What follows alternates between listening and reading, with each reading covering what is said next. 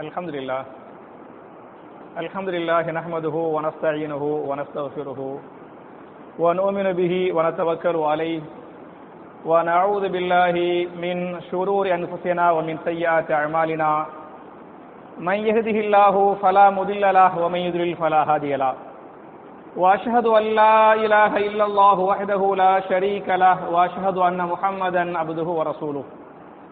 اللهم صل على محمد وعلى آل محمد كما صليت على إبراهيم وعلى آل إبراهيم إنك حميد مجيد. اللهم بارك على محمد وعلى آل محمد كما باركت على إبراهيم وعلى آل إبراهيم إنك حميد مجيد. أعوذ بالله من الشيطان الرجيم. بسم الله الرحمن الرحيم.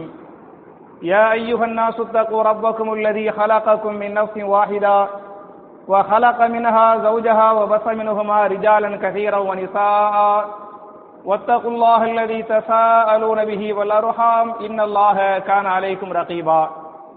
يا أيها الذين آمنوا اتقوا الله حق تقاته ولا تموتن إلا وأنتم مسلمون. يا أيها الذين آمنوا اتقوا الله وقولوا قولا سديدا يصلح لكم أعمالكم ويغفر لكم ذنوبكم ومن يطع الله ورسوله فقد فاز فوزا عظيما. قال رسول الله صلى الله عليه وسلم فإن خير الحديث كتاب الله وخير الهدي هدي محمد صلى الله عليه وسلم وشر الأمور محدثاتها كل محدثة بدعة وكل بدعة ضلالة وكل ضلالة في النار. கண்ணியத்திற்குரிய சகோதர சகோதரிகளே, அல்லாஹுடைய வீட்டில் ஜும்ஆ என்று சொல்லக்கூடிய மார்க்கத்தின் முக்கியமான கடமையை நிறைவேற்றுவதற்காக நாம் எல்லாம் இங்கே ஒன்று கூறுகிறோம். இப்படிப்பட்ட நல்ல சந்தர்ப்பத்தில் எது நல்ல மௌத்து இல்லையா, எது நல்ல மரணம் என்கிற தலைப்பில் நம்ம ஏற்கனவே 2 வாரங்களாக நம்ம பார்த்துருக்கிறோம். இந்த வாரம் இன்ஷா அல்லாஹ் அதை நம்ம தொடரலாம். அதை தொடர்றதுக்கு முன்னால ஒரு முக்கியமான ஒரு சுன்னத்தை உங்களுக்கு நான் ஞாபகம் ஊட்டிடுறேன். என்ன சுன்னத்து என்று சொன்னால், ஜும்ஆவிற்கு நீங்கள் பள்ளிவாசலுக்கு வந்துவிட்டால் 2 ரக்காத்துகள் தொழாமல் உட்கார வேண்டாம் என்று நான் சொல்லவில்லை. சொன்னது யாரு? ரசூலுல்லாஹி ஸல்லல்லாஹு அலைஹி வஸல்லம். ரசூலுல்லாஹ் புகாரில் வரக்கூடிய ஹதீஸே, நபிகள் நாயகம் ஸல்லல்லாஹு அலைஹி வஸல்லம் தங்களுடைய மதீனாவுடைய பள்ளிவாசல் மஸ்ஜித் நபவி அதில் வெள்ளிக்கிழமை இது போன்று மிம்பரிலே நின்று கொண்டு குத்துபா கொடுத்து கொண்டிருப்பார்கள். குத்துபா கொடுத்து கொண்டிருக்கிற பொழுது ஒரு சஹாபி கொஞ்சம் லேட்டா வருவாங்க. வந்த சஹாபி கண்டிப்பா 2 ரக்காத் தொழுதுபட்டு தான் உட்காரணும். புரிஞ்சா? குத்துபா கொடுத்தாலும் என்ன செய்யணும்? தொழுதுபட்டு உட்காரணும். அந்த சஹாபி தொழாமல் உட்கார்ந்து விட்டார். அத ரசூலுல்லாஹ் பார்க்கறாங்க.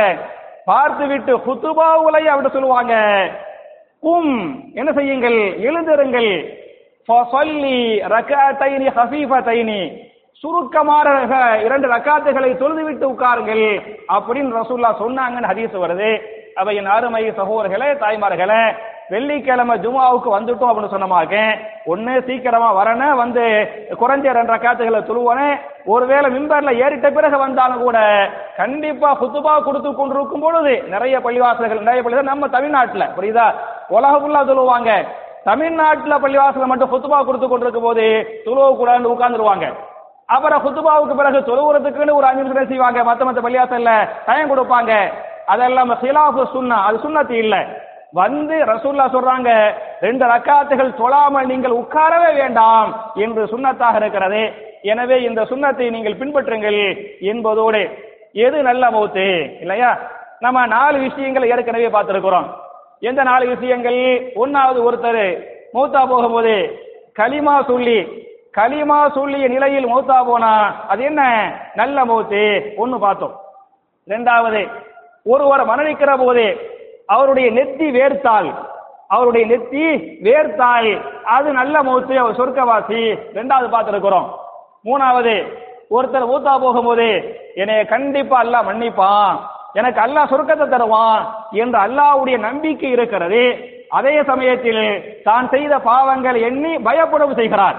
அல்லாஹ்வுடைய நம்பிக்கை பிளஸ் பயம் 2ம் கலந்து இருக்கிறது என்று சொன்னால் அவருடைய அந்த மௌத்து நல்ல மௌத்து, அவர் சொர்க்கவாசி அப்படின்னு ரசூலுல்லாஹ் 3வது அடையாளமா சொன்னாங்க.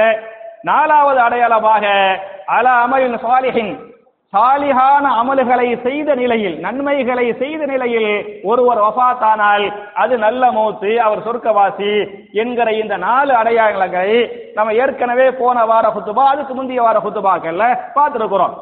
இந்த வார நல்ல மௌத்துக்குரிய 5வது அடையாளம் என்ன என்று சொன்னால், கடன் இல்லாமல் ஒருவர் வஃபாத்தானால், கடன் இல்லாமல் ஒருவர் வஃபாத்தானால் அது என்ன நல்ல மௌத்து என்பதை நீங்கள் புரிந்து கொள்ள வேண்டும். அதுக்காகத்தான் ரசூலுல்லாஹி ஸல்லல்லாஹு அலைஹி வஸல்லம் ஒரு துஆவை அதிகமாக செய்வாங்களாம். இந்த துஆ, இந்த ஹதீஸை இமாம் புகாரி தங்களுடைய ஸஹீஹுல் புகாரியின் 2397வது ஹதீஸாக பதிவு பண்ணிருக்கிறாங்க. ரசூலுல்லாஹ் அதிகமாக கேட்பாங்களாம், அல்லாஹும்ம இன்னி அஊது பிக மினல் மஅஸமி வல் மகரம். அல்லாஹ்வே, கடன் சுமைகளை விட்டும் என்னை பாதுகாப்பாயாக, பாவங்கள் செய்வதை விட்டும் என்னை பாதுகாப்பாயாக. அப்படின்னு கடனை விட்டும் பாதுகாத்தரு, பாவங்களை விட்டு பாதுகாப்பாயாக என்று நபிகள் நாயகம் ஸல்லல்லாஹு அலைஹி வஸல்லம் அதிகமா துஆ செய்வாங்களாம். அப்படி துஆ செய்கிற போது சஹாபாக்கள் கேட்பாங்களா, யா ரசூலல்லாஹ், இந்த துஆவை நீங்க அதிகமா கேட்கறீங்களே, தொழுகை உள்பட, தொழுகையில அத்தஹியாத்தை ஓதி ஸலவாத்தை ஓதி போட்டு அந்த 4 விஷயங்களை விட்டு பாதுகாப்பு தேடிவிட்டு என்ன செய்வாங்க, அல்லாஹும்ம இன்னி அஊது பிக மினல் மஅஸபி வல் மகரம் அப்படின்னு அதிகமா கேட்கறீங்களே, ஏன் கேட்கறீங்க என்று சஹாபாக்கள் கேட்பார்கள்.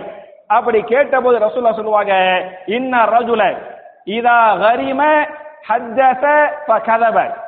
ஒரு மனிதன் கடன் வாங்குவதற்கு முன்னால் பேசும்போது ஓரளவுக்கு உண்மையை தான் பேசுவான், பொய் சொல்ல மாட்டான். அதே சமயத்தில் கடன் வாங்கிவிட்டால் அவன் பேசுகிற போது பொய் சொல்லி விடுகிறான். பொய் சொல்ல தூண்டியது எது? அவன் வாங்கிய கடன். அதுக்கு முந்தி வர நல்லவனா இருந்தான், பொய் சொல்ல தூண்டுறது கடன். எனவே ஒன்னு அவன் கடன் வாங்கிட்டா பேசும்போது பொய் சொல்ல ஆரம்பிச்சிடறான். 2வது அஹ்லஃப, கடன் வாங்குறதுக்கு முன்னால வாய்தா கொடுத்தா என்ன செய்வான், நிறைவேற்றுறான். கடன் வாங்கிய பிறகு வாக்குறுதிக்கு என்ன செய்யறான், மாறு செய்யறான், மீறான். அப்ப வாக்கு மீற வைப்பது கடன் என்ற காரணத்தாலும், பொய் சொல்ல வைப்பது கடன் என்ற காரணத்தாலும், இந்த 2ம் யாருடைய அடையாளம், முனாஃபிக்கின் அடையாளம் என்ற காரணத்தாலும் நான் இந்த துஆவை அதிகமா கேட்கிறேன் என்று நபிகள் நாயகம் ஸல்லல்லாஹு அலைஹி வஸல்லம் சஹாபாவுடைய கேள்விக்கு பதிலாக சொன்னாங்க என்று இமாம் புகாரி பதிவு பண்ணிருக்கிறாங்க. என்பது மாத்திரமல்லாமல் இந்த கடன் வாங்குற விஷயத்துல ரசூலுல்லாஹ் எவ்வளவு கவனமா, எவ்வளவு எச்சரிக்கையா இருந்தாங்கிறதுக்கு இன்னொரு ஹதீஸை பதிவு பண்றேன். அதே புகாரி 2289வது ஹதீஸாக இந்த ஹதீஸ் பதிவு செய்யப்பட்டிருக்கிறது. அறிவிக்கின்ற சஹாபி யார் என்று சொன்னால், சலமா பின் அல் அக்வா ரலியல்லாஹு அன்ஹு. அறிவிக்கின்ற சஹாபி யாரு? சலமா. சஹாபி பேர் என்ன? சலமா பின் அல் அக்வா ரலியல்லாஹு அன்ஹு இந்த ஹதீஸை அறிவிக்கிறாங்க. நபிகள் நாயகம் ஸல்லல்லாஹு அலைஹி வஸல்லம் ஒரு நாள் தங்களுடைய மதீனாவுடைய பள்ளிவாசல் மஸ்ஜித் நபவியில உட்கார்ந்து கொண்டு சஹாபாக்களுக்கு மார்க்க சம்பந்தப்பட்ட செய்திகளை, உபதேசங்களை, வகுப்புகளை நடத்திக்கிட்டு இருப்பாங்க. அப்படி நடத்தி கொண்டிருக்கிற போது ஒரு ஜனாசா மதீனாவுடைய பள்ளிவாசலுக்கு வரும். ஜனாசா தொழுகைக்காக என்ன செய்வாங்க, சஹாபாக்கள் தூக்கிட்டு வருவாங்க. சஹாபாக்கள் தூக்கிட்டு வந்து சொல்லுவாங்க, யா ரசூலல்லாஹ், இந்த ஜனாசாவுக்காக நீங்கள் என்ன செய்யுங்கள், ஜனாசா தொழுகை தொழ வையுங்கள் அப்படின்னு சஹாபாக்கள் ரசூலுல்லாஹ் கோரிக்கை வைப்பாங்க. ரசூலுல்லாஹ் கேள்வி கேட்டாங்க, ஹல் அலைஹி தைனுன், அவர் மீது கடன் இருக்கிறதா, அந்த சஹாபியின் மீது கடன் இருக்கிறதா அப்படின்னு கேட்டாங்க. சஹாபாக்கள் இல்லை என்று சொன்னார்கள். ரசூல் அடுத்த கேள்வி கேட்கிறாங்க, ஹல் தரக்க ஷைஅன், அவருக்கு ஏதேனும் சொத்து இருக்கிறதா அப்படின்னு கேட்டாங்க. அதுக்கு சஹாபாக்கள் இல்லை, கடனும் இல்லை, என்ன இல்ல, சொத்தும் இல்லை அப்படின்றாங்க. அப்ப 2ம் இல்லை என்ற உடனேயுமே ரசூலுல்லாஹ் அவருக்கு ஜனாசா தொழுகை, மெயினா கடன் இல்லை, மெயினா என்ன, கடன் இல்லை என்று சொன்ன உடனேயுமே ரசூலுல்லாஹ் அவருக்கு ஜனாசா தொழுகை வச்சுறாங்க. தொழு வச்சு போட்டு ஜனாசா போயிரும், அடக்கம் பண்ணுவாங்க. அப்புறம் மறுபடியும் பள்ளிவாசலுக்கு வருவாங்க, வகுப்புகள், பயானுகளை, உபதேசங்களை தொடருவாங்க. 2வது ஜனாசா வரும். 2வது ஜனாசா வந்தவனே சஹாபாக்கள், யா ரசூலல்லாஹ், இந்த ஜனாசாவுக்கு தொழு வைங்க அப்படிங்குவாங்க. ரசூலுல்லாஹ் அதே கேள்வி கேட்பாங்க, ஹல் அலைஹி தைனுன், அவருக்கு கடன் இருக்கிறதா அப்படின்னு கேட்பாங்க. சஹாபாக்கள் ஆமாங்குவாங்க. ஹல் தரக்க ஷைஅன், ஏதாவது சொத்து இருக்கிறதா அப்படிங்குவாங்க. இருக்குது. லஹு சலாசத்து தனானீர், 3 திர்ஹங்கள், 3 தீனார்கள். திர்ஹம் என்று சொன்னால் வெள்ளிக்காசு. திர்ஹம்டா என்ன, வெள்ளிக்காசு. தீனார்டா என்ன, தங்க காசு. இன்னைக்கு திர்ஹம்டா குவைத் உடைய, துபாய் உடைய என்ன, துபாய் காசை திர்ஹம்க்குவாங்க. அதே மாதிரி குவைத்து கேடிங்க வாங்க, அத குவைத்து காசு வந்து தீனாருக்கு வாங்க, அது இவங்க எல்லாம் இன்னைக்கு வச்சுக்கிட்டாங்க. நீங்க ஹதீசுகளை படிச்சு பாத்தீங்களாக்க திர்ஹம் தீனார் என்ற ரெண்டு வார்த்தை அரபியில் புலம்படும். அப்ப திர்ஹம் என்று சொன்னால் என்ன அர்த்தம்? வெள்ளி காசு என்று பொருள். தீனார் என்று சொன்னால் என்ன பொருள்? தங்க காசு என்று பொருள். ஒரு தீனார் இன்றைய கிராமுக்கு எவ்வளவு மதிப்பு என்று சொன்னால் 4.25 கிராம் தங்கம். புரிஞ்சா? 4.25 கிராம் தங்கம் எவ்வளவு? ஒரு தீனார். அப்ப சஹாபாக்கள் சொல்றாங்க, இவருக்கு 3 தீனார் தங்கம் என்னவாக இருக்கிறது? சொத்தாக இருக்கிறது அப்படின்றாங்க. ரசூலுல்லாஹ் புரிஞ்சுக்கிட்டாங்க, அவருக்கு கடன் இருக்குது, கொஞ்சம் தான் இருக்குது, சொத்தும் இருக்குது, சொத்தை வைத்து கடன் அடைக்க முடியும் என்ற எண்ணத்துல ஜனாசா தொழுகை வச்சுட்டாங்க. 3வது ஜனாசா வரும். அப்போ ரசூலுல்லாஹ் கேட்பாங்க, அவர் மீது கடன் இருக்கிறதா அப்படின்னு கேட்பாங்க.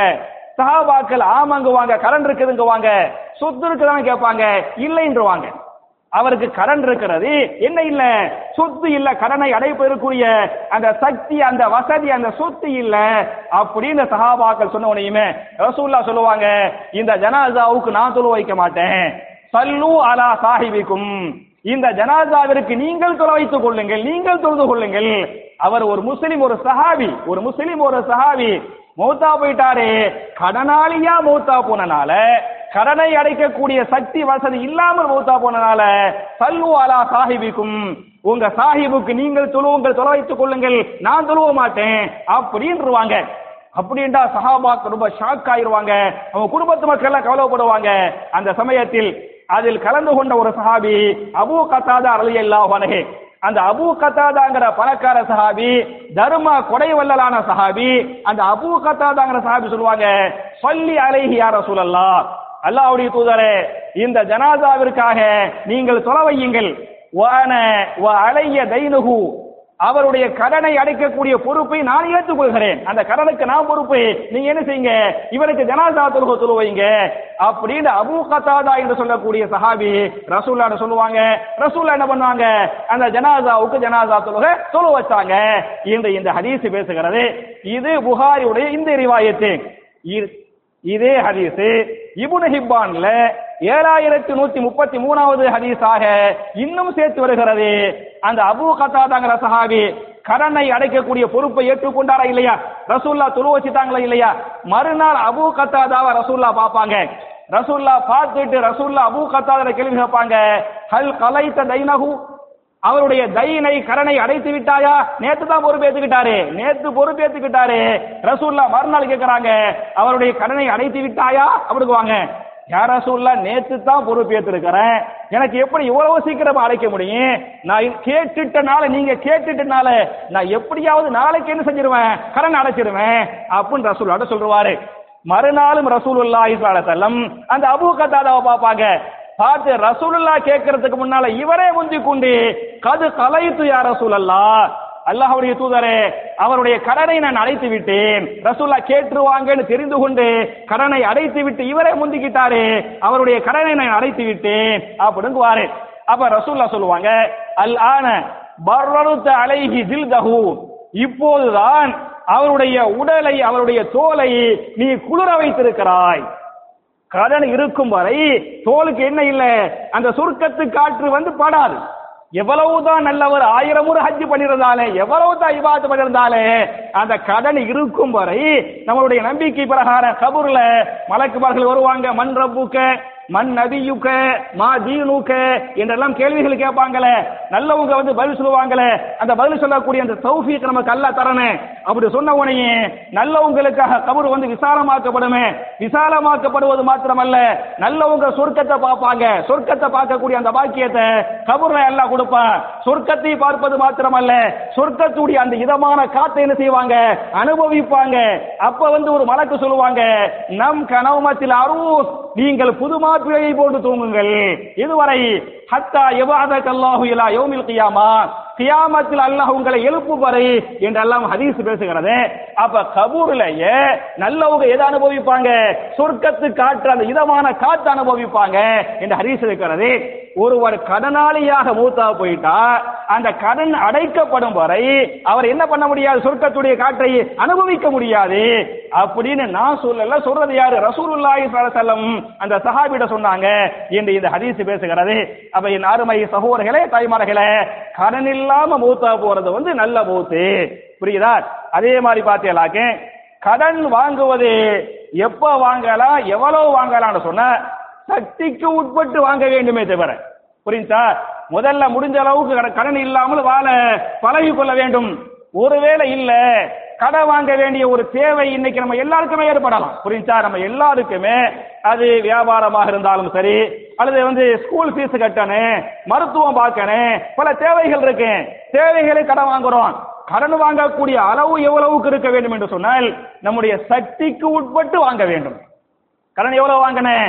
சக்திக்கு உட்பட்டு நம்ம ஈஸியா அடைக்கக்கூடிய அளவுக்கு சக்தி இருக்கணும். ஒரு பேச்சுக்கு நம்ம மூத்தா போயிட்டு வைங்களேன், நம்ம புள்ள என்ன செஞ்சிடணும், ஈஸியா அடைச்சிடணும். இல்ல சொத்தை வித்தாவது அடைக்கக்கூடிய அளவு கடன் கம்மியா இருக்கணும், சொத்து என்ன செய்யணும், ஜாஸ்தியா இருக்கணும். அந்த மாதிரி இருந்தா தப்பு கிடையாது. சொத்துக்கு மேல கடன் வாங்கி வச்சுக்கிறாங்கல்ல, அதெல்லாம் மார்க்கத்துல பெரிய ஒரு பாவம் என்பதை நீங்கள் புரிந்து கொள்ள வேண்டும். அதுக்காக தான் ரசூலுல்லாஹ் சொல்றாங்க, நீங்கள் கடன் வாங்க வேண்டிய ஒரு தேவை உங்களுக்கு ஏற்பட்டால் அல்லது கடனுக்குரிய நிர்பந்தம் உங்களுக்கு ஏற்பட்டால் நீங்கள் எப்படி எந்த நியத்தில் கடனை வாங்க வேண்டும் என்று சொன்னால், மன் அகத அம்வாலன் நாசி யுரீது அதாஹா அத்தல்லாஹு அன்ஹு, நீங்கள் கடன் வாங்குகிற போது அதை அடைக்க வேண்டும் என்ற நியத்தோடு வாங்குங்கள். கடன் வாங்க வேண்டிய ஒரு நிலை ஏற்பட்டால் எந்த நியத்துல வாங்கணும்? ஒன்னு சக்திக்கு உட்பட்டு வாங்கணும், ஒன்னு என்ன சக்திக்கு உட்பட்டு வாங்கணும். இரண்டாவது இன்ஷா அல்லாஹ் இந்த கடனை நம்ம அடைச்சிடணும் என்ற நியத்தோடு வாங்க வேண்டும். அப்படி நியத்தோடு வாங்கினால் அத்தல்லாஹு அன்ஹு, கடனை அடைக்கக்கூடிய பரக்கத்தை அல்லாஹ்வுடைய கையிலே அல்லாஹ் தருவான். அந்த நியத்து இருந்துச்சாக்க நியத்துக்கு என்ன செய்யும், அல்லாஹ் அந்த பரக்கத்தை கொடுப்பான். அதே சமயத்தில் வமன் யுரீது இஸ்லாஃபஹா, கடன் வாங்குகிற போதே இதெல்லாம் இந்த கடன் அடைக்க கூடாது. சில பேர் ஏமாத்துறாங்கல்ல, ஏமாற்ற வேண்டும் என்ற எண்ணத்தில் ஒருவர் கடனை வாங்கினால் அஸ்லமஹுல்லாஹ், அவருக்குரிய பரக்கத்தை அல்லாஹ் இல்லாமல் ஆக்கி விடுவான் என்று ரசூலுல்லாஹி ஸல்லல்லாஹு அலைஹி வஸல்லம் நமக்கெல்லாம் சொன்னாங்கன்னு ஹதீஸ் பேசுகிறது. அப்ப என் அருமை சகோதரர்களே, முடிஞ்ச அளவுக்கு கடன் இல்லாமல் வாழ பழகி கொள்ள வேண்டும். கடன் வாங்க வேண்டிய கடன் இன்னைக்கு உள்ள காலகட்டத்தில் வாங்க வேண்டிய தேவை நிர்பந்தம் ஏற்படுகிறது என்று சொன்னால் நம்ம சக்தி சொத்து ஜாஸ்தியா இருக்கணும், கடன் கம்மியா இருக்கணும், சக்திக்கு உட்பட்டு வாங்கிக்கலாம் என்பதை புரிந்து கொள்ள வேண்டும். என்பது மாத்திரமல்லாமல் நம்மெல்லாம் யார பணக்காரர் என்று சொல்லுவோம்னு சொன்னா, யாரு பணக்காரரு, யாரு கோடி கோடியா வச்சுக்கிட்டு இருக்கிறாரோ அவர் தான் பணக்காரரு என்று நாம் தப்பாக நினைத்துக் கொண்டிருக்கிறோம். பணக்காரர் யார் என்று நான் சொல்லவில்லை, ரசூலுல்லாஹ் சொல்றாங்க. இமாம் புகாரி தங்களுடைய சஹீஹுல் புகாரியின் 6446வது ஹதீஸாக இந்த ஹதீஸ பதிவு பண்ணுவாங்க. ஒரு நாள் நபிகள் நாயகம் ஸல்லல்லாஹு அலைஹி வஸல்லம் சஹாபாக்களை ஒன்று கூட்டுவாங்க. சஹாபாக்களை ஒன்று கூட்டி சஹாபாக்களுக்கு சொன்னார்கள், என் அருமை சஹாபாக்களே, லைசல் கனியு அன் கஸரத்தில் அருள், யாரிடத்திலே அதிகமான சொத்து இருக்கிறதோ, யாரிடத்திலே அதிகமான சொத்து இருக்கிறதோ, லைசல் கனியு, அவர் என்ன இல்ல, பணக்காரர் இல்லை.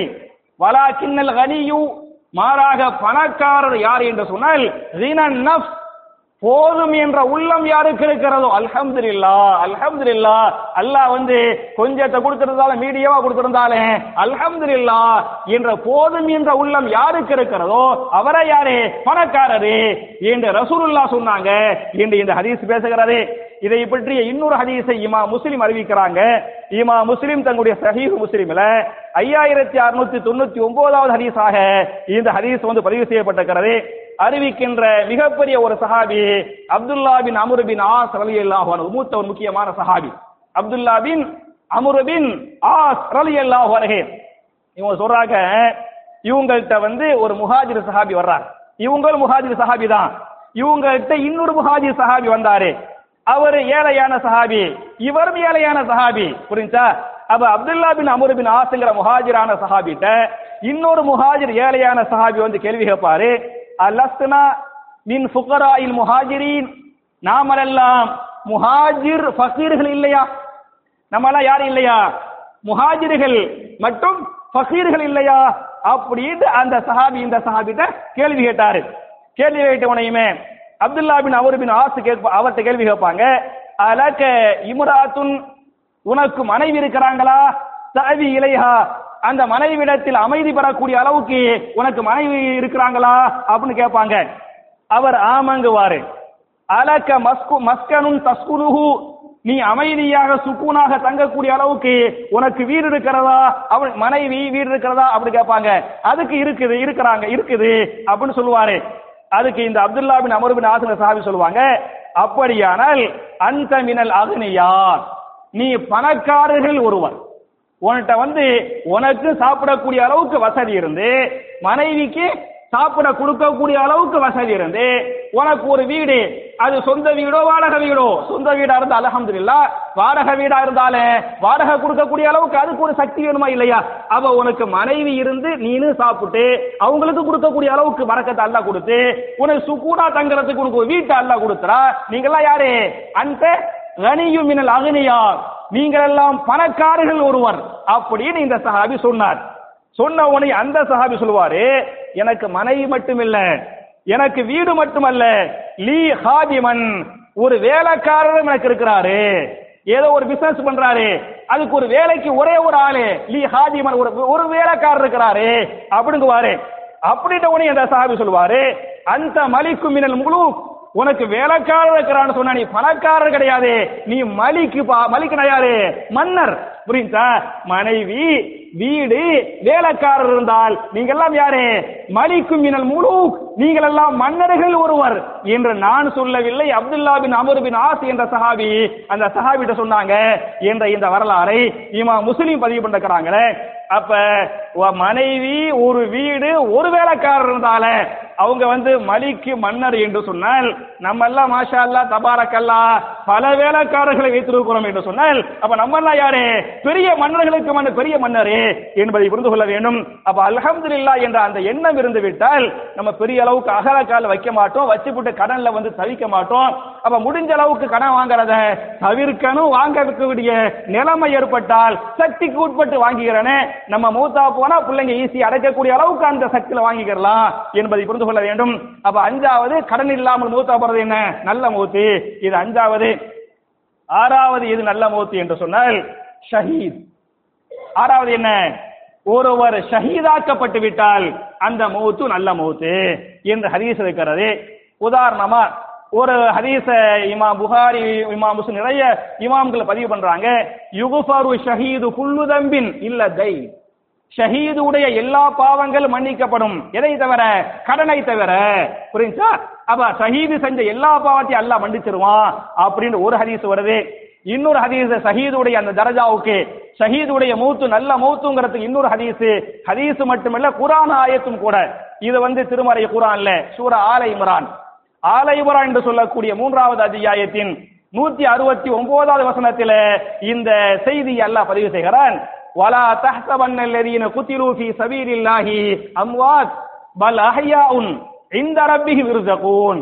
யார் அல்லாஹ்வுடைய பாதையிலே ஷஹீதாக்கப்பட்டு விட்டார்களோ அவர்களை மூத்தானவர்கள் என்று நீங்கள் சொல்ல வேண்டாம். அல்லாஹ்வுடைய பாதையிலே ஷஹீதாக்கப்பட்டுட்டாங்க, மூத்தா போயிட்டாங்க, அடக்கம் பண்ணிட்டாங்க, ஆனால் அவர்களை நீங்கள் எப்படி சொல்ல வேண்டாம்?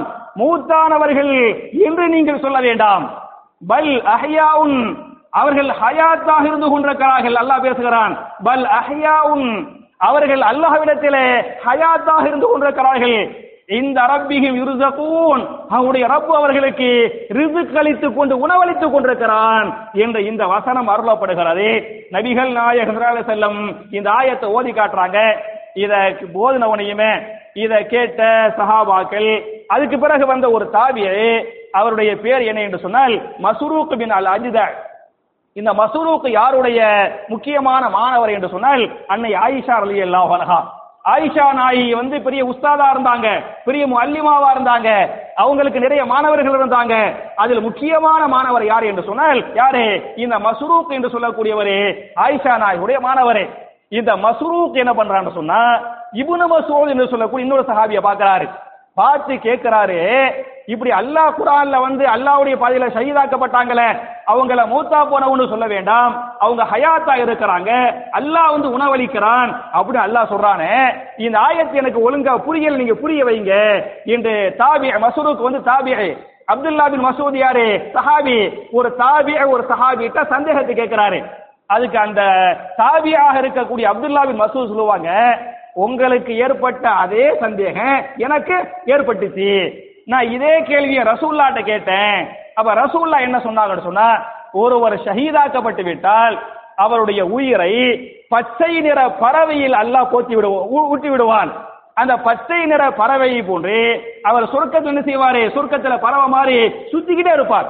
பறவை வடிவத்தை அல்லாஹ் கொடுத்து, பறவை வடிவம் எப்படி இருக்குமா, பச்சை பச்சையா இருக்குமா, பச்சை நிற பறவையை போன்று அவர் சொர்க்கத்தில் சுத்தி கொண்டே இருப்பார். அது நெசமான பறவை அல்ல. அது யாரு, அவங்க எல்லாம் ஷஹீதுகள். ஷஹீதுகள் பறவை சுத்திக்கிட்டு இருக்கேன், சுத்திட்டு அது அடைய வேண்டும் என்று சொன்னால் எங்க அடையும் என்று சொன்னால் எங்க அடையுமா, அல்லாஹ்வுடைய அரிசிக்கு கீழே கண்ணாடி கூடு இருக்குமா, அல்லாஹ்வுடைய அரிசிக்கு கீழே கண்ணாடி கூடு இருக்குமா, அந்த கண்ணாடி கூண்டுக்குள்ள என்ன அடைந்து போயிருமா, அந்த பறவைகள் அடைந்து கொள்ளும்.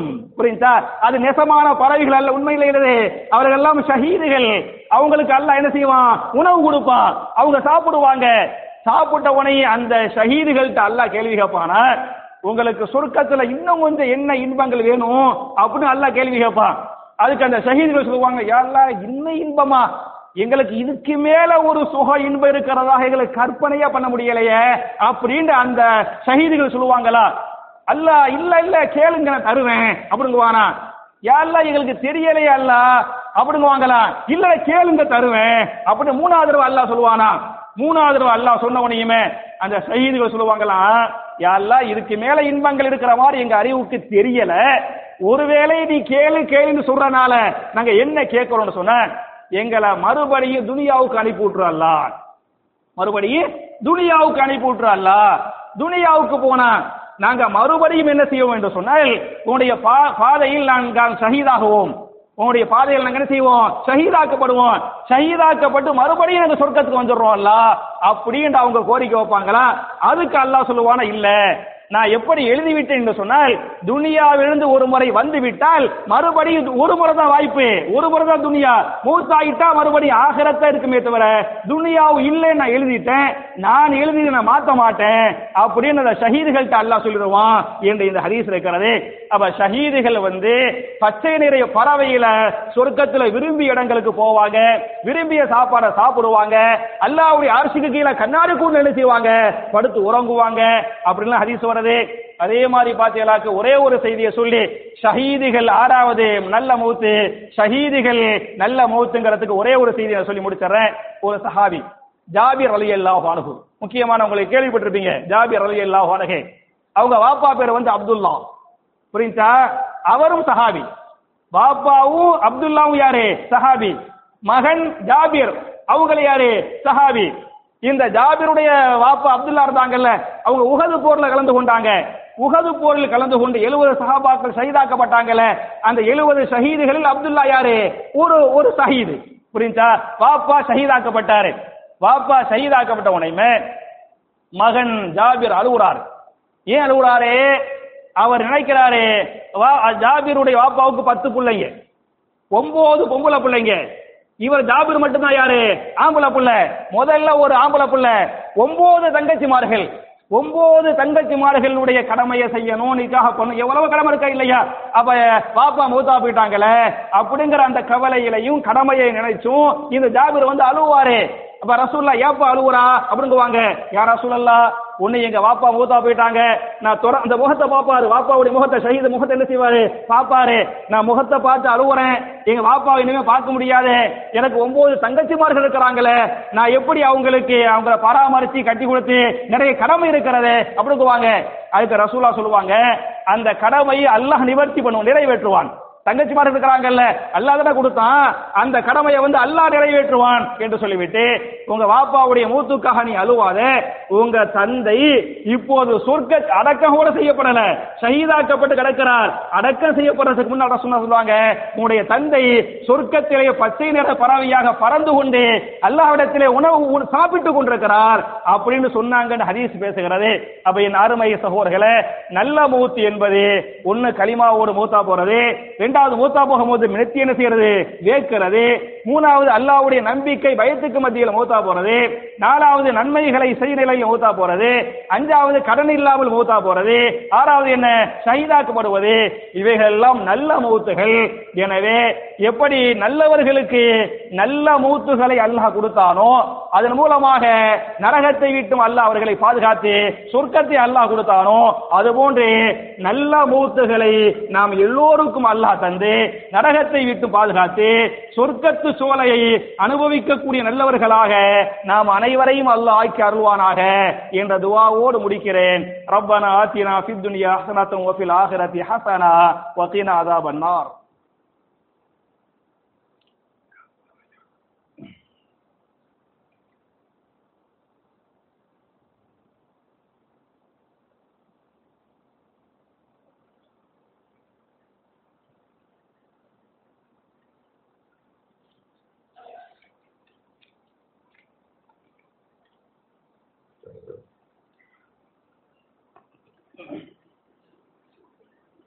إن الحمد لله اللهم صل على محمد وعلى آل محمد كما صليت على إبراهيم وعلى آل إبراهيم إنك حميد مجيد اللهم بارك على محمد وعلى آل محمد كما باركت على إبراهيم وعلى آل إبراهيم إنك حميد مجيد.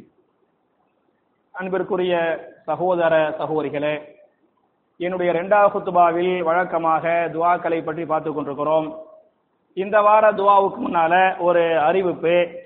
வரக்கூடிய ஞாயிற்றுக்கிழமை 5ஆம் தேதி ஞாயிற்றுக்கிழமை காலை 9:30 மணியிலிருந்து 12 மணி வரை நம்ம கண்டோல்மெண்ட் பள்ளிவாசல் அஹ்ல ஹதீஸ் பள்ளிவாசல் ஒரு நிகழ்ச்சி, தர்பியா நிகழ்ச்சி வைக்கிறாங்க. 2 தலைப்புகள்ல வகுப்பு நடத்தப்படுகிறது. 1வது தலைப்பு இபாதத்துகள் என்றால் என்ன என்கிற தலைப்புல ஹசன் அலி உமரி அவர்களும், அது மாதிரி சுன்னாவை பின்பற்றுவதின் அவசியம் என்கிற தலைப்புல மௌலவி பஷீர் ஃபிர்தௌசி அவர்களும் வகுப்பெடுக்கிறாங்க. 2 முக்கியமான தலைப்பு, தெரிந்து கொள்ள வேண்டிய அமல் செய்ய வேண்டிய முக்கியமான தலைப்பு. இந்த உங்களால முடிஞ்ச சகோதரர்கள் இன்ஷா அல்லாஹ் போங்க, கல்வியை கத்துக்கிறங்க, அது பிரகாரம் அமல் செய்யுங்க என்ற இந்த அறிவிப்புக்கு பிறகு இந்த வாரத்துக்குரிய துஆ என்ன என்று சொன்னால், வெள்ளத்திற்கு பயந்தால், சரியா, அப்படியே ஒய்யகுண்டான் ஆறு பொங்கி வந்துகிட்டு இருக்குது, நிரம்பி கொண்டிருக்கிறது, வலிஞ்சு வீட்டுக்குள்ள வந்துருமோ அப்படிங்கிற ஒரு மாதிரியான அந்த மிரட்டல், அந்த பயம் இருக்கிறதா இல்லையா, அது மாதிரியான வெள்ளத்திற்கு நீங்கள் பயந்தால் ஓத வேண்டிய துஆ என்ன என்பதை பற்றி இமாம் புகாரி அவர்கள் தங்களுடைய அல் அதபுல் முஃபரத், சஹீஹுல் புகாரி இமாம் அவருடைய கிதாபு, இமாம் புகாரியே இன்னொரு ஹதீஸ் கிதாபை எழுதினாங்க. அதுக்கு பேர் அல் அதபுல் முஃபரத் என்று சொல்லக்கூடிய அந்த கிதாபின் 555வது ஹதீஸாக இந்த துஆ பதிவு செய்யப்பட்டிருக்கிறது. அல்லாஹும்ம இன்னி அஸ்அலுக கைரஹா வ அஊது பிக மின் ஷர்ரிஹா என்ற துஆவை கேளுங்கள். மறுபடியும் நான் துஆவை ஞாபகமூட்டுகிறேன். நீங்கள் வெள்ளத்திற்கு பயந்தால் அல்லாஹும்ம இன்னி அஸ்அலுக கைரஹா வ அஊது பிக மின் ஷர்ரிஹா என்பது துஆ. துஆவுடைய பொருள் என்ன என்று சொன்னால், அல்லாஹ்வே எந்த நோக்கத்திற்காக இந்த தண்ணீரை அனுப்பினாயோ இந்த தண்ணீரின் நன்மையை எனக்கு தந்தருள்வாயாக, இந்த தண்ணீரின் தீமையிலிருந்து என்ன செய்வாயாக, பாதுகாப்பாயாக என்ற அற்புதமான துஆ. சின்ன துஆ தான்.